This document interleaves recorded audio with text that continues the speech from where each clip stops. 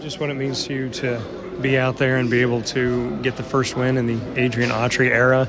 Justin said you guys put some water on him in the locker room. Yeah, it means a lot. This was a confidence boost for us, to trust the work that we've been putting in before these games, and that dub was they're really a good team, and that dub is a good going into Wednesday, build off of that, increase our energy, so it was good.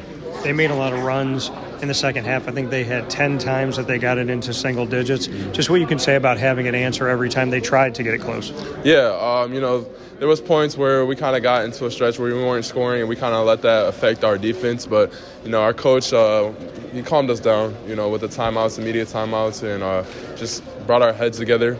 We knew what we needed to do, and most of it came on the defensive side. Once we located shooters and stuff like that, that's when we started to pick it up and translate it to offense. You're out there, Judah, we see Kyle Cuff as well as Q. Just what it's like to have you all in the backcourt. Oh, man, it's fun, because you can't key on it on one guy.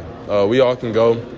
We all can make plays. We all can score. So it's hard to, defend us. And that's what you want in a team. That's what every coach wants, have multiple guys that can make plays for one another. There was fans that hoped that this moment would come. Your first win in the Dome that counts. What did that mean to you to look around, hear the crowd, be in the Dome, be back home, and be in orange? Oh, man, it meant a lot. I felt the energy as soon as, they announced my name out of the starting lineup. And right there, I felt like I was at home. And you can't ask for any better feeling than that. And, I'm just looking forward to having that same atmosphere for the rest of our games.